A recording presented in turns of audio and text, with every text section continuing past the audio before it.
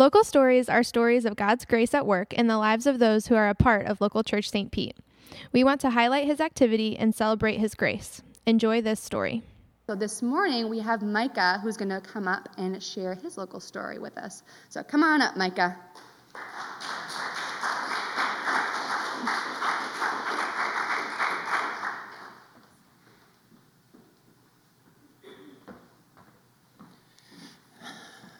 Good morning. Well, if I haven't had the privilege of meeting you, my name is Micah, and my family and I have been coming here since the beginning of this very long year, back in January. So I get to share my story with you. I love local stories. I primarily because in each story we can see the hand of God at work in unique and special ways. My story for many years has not felt very unique or special. In fact, I don't think I've ever shared my testimony publicly, maybe for that reason. I pray that today my testimony will be an encouragement to you. My story is not full of dramatic rescues, but it is built on steadfast grace.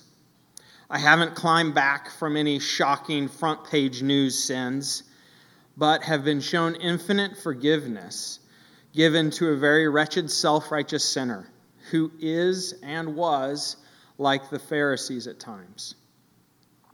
So I grew up in a Christian home, and we attended a very solid Baptist church. I believed at a very young age that I was a sinner, and I was baptized.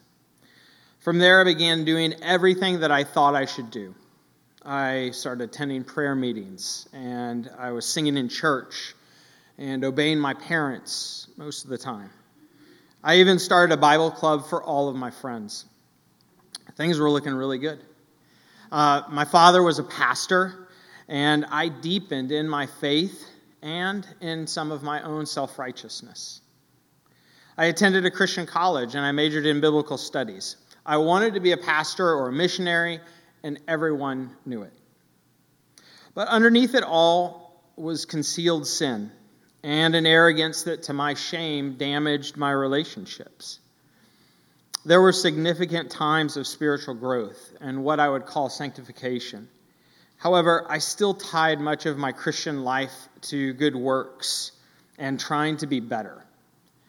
In my 20s, I had several moments that the gospel message was revealed to me in a deeper and more personal way.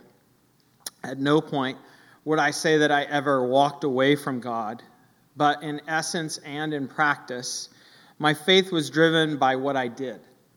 If I behaved well, I felt good. If I sinned, I felt really lousy. If God felt far away, I questioned everything.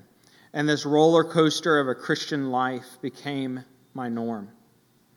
At some point, I read a book called The Prodigal God by Tim Keller.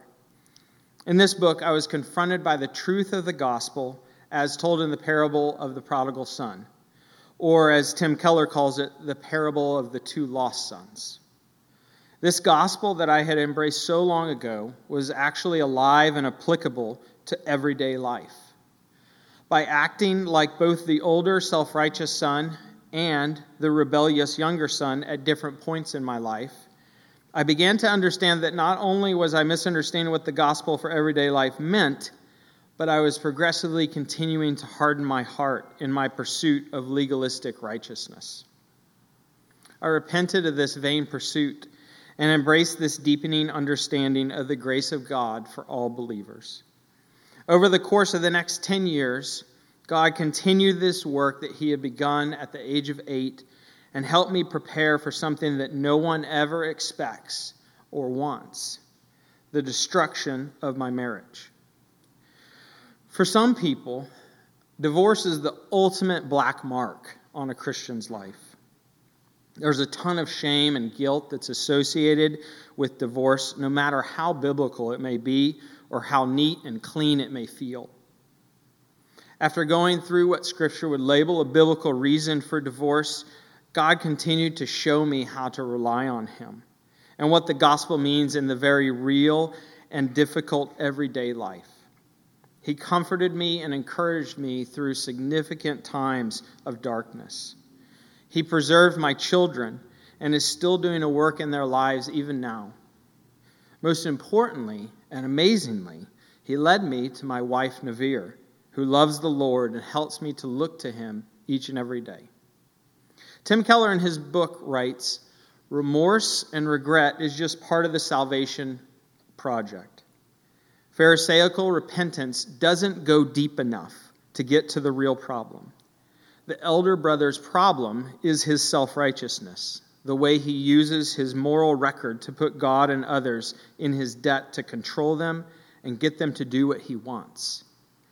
The point of the parable is that forgiveness always involves a price. Someone has to pay. Our true elder brother paid our debt on the cross in our place. There, Jesus was stripped of his robe and his dignity so that we could be clothed with a dignity and a standing that we don't deserve.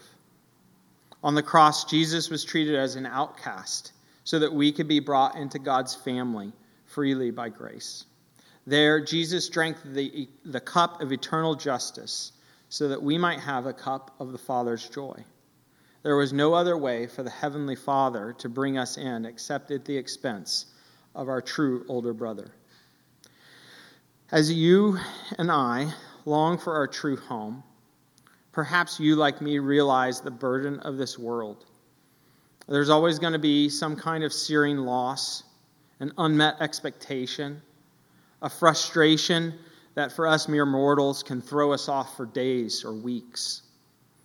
In Romans 5, Paul talks about rejoicing in the hope of the glory of God. There is a very real sense of the now and not yet that you and I must deal with. But like the rest of Romans 5 tells us, we rejoice in our sufferings, knowing that suffering produces endurance, and endurance produces character, and character produces hope, and hope does not put us to shame, because God's love has been poured into our hearts through the Holy Spirit who has been given to us. That is the gospel message to our searching hearts, to our younger brother rebellious hearts, and to our older brother self-righteous hearts. So that's my story up to this point. It's not very flashy or fancy, I told you that, but it's full of points of grace, a God who never lets go, and a Savior who died for the 8-year-old me and the now 42-year-old me, and will continue to hold me until I meet him face to face. I leave you with this message of hope from 1 Thessalonians 5, 23 through 24. Now may the God of hope and peace himself sanctify you completely, and may your whole spirit and soul and body be kept blameless at the coming of our Lord Jesus Christ. He who calls you is faithful. He will surely do it. Thank you.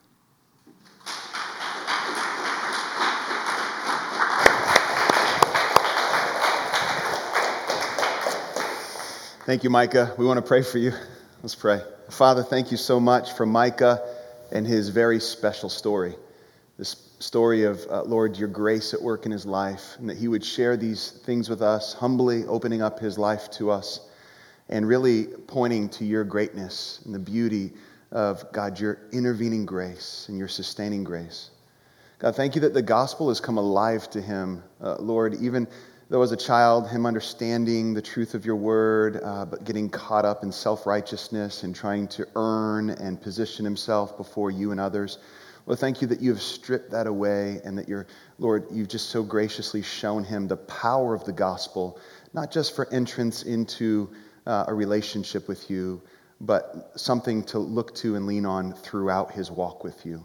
And God, we thank you, Lord, for Micah. We thank you for Navir. We thank you for their family, and we thank you for bringing them to local church.